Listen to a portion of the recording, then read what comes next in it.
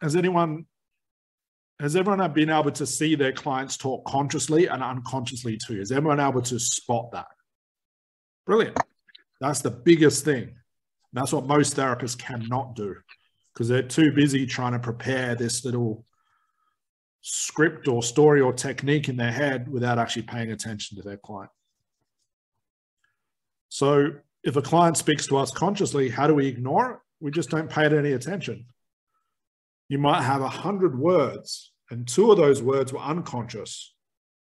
You ask your client about those 2 words and just delete the rest. Does that make sense? Okay.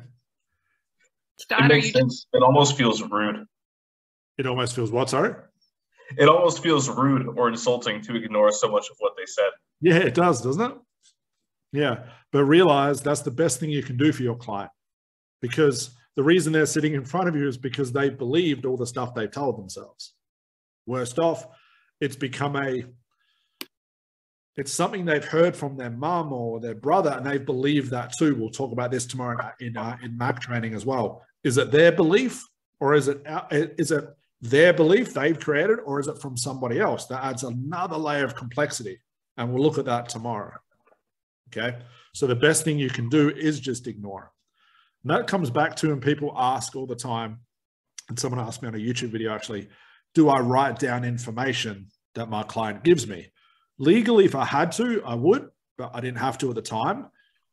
And my argument also is, if 99% of it's just garbage anyway, what are you writing down? You're just writing down fluff. People say, well, I can use that stuff back on my client. What? Use their conscious fluff back on them? It's not going to do anything. Best thing you can do is just ignore those things, pay full attention to your client, and listen to that 1 to 2% where the real juicy stuff is. Does that make sense? But again, if you have to write that stuff down legally, you have to. So Scott, are you making an educated guess as to what those 1 or 2 words that really matter are? Yeah, and a lot of it is an educated guess. So I have to test it, which is I ask them about that thing and I'm either right or wrong. The more I do it, the more right I'll get over time.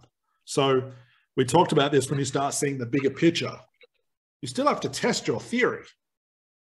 But when that bigger picture comes to you with intuition and you see unconscious moments, you can see all the pieces coming together, your guess is pretty much right all the time. Yeah. Okay. Scott, when we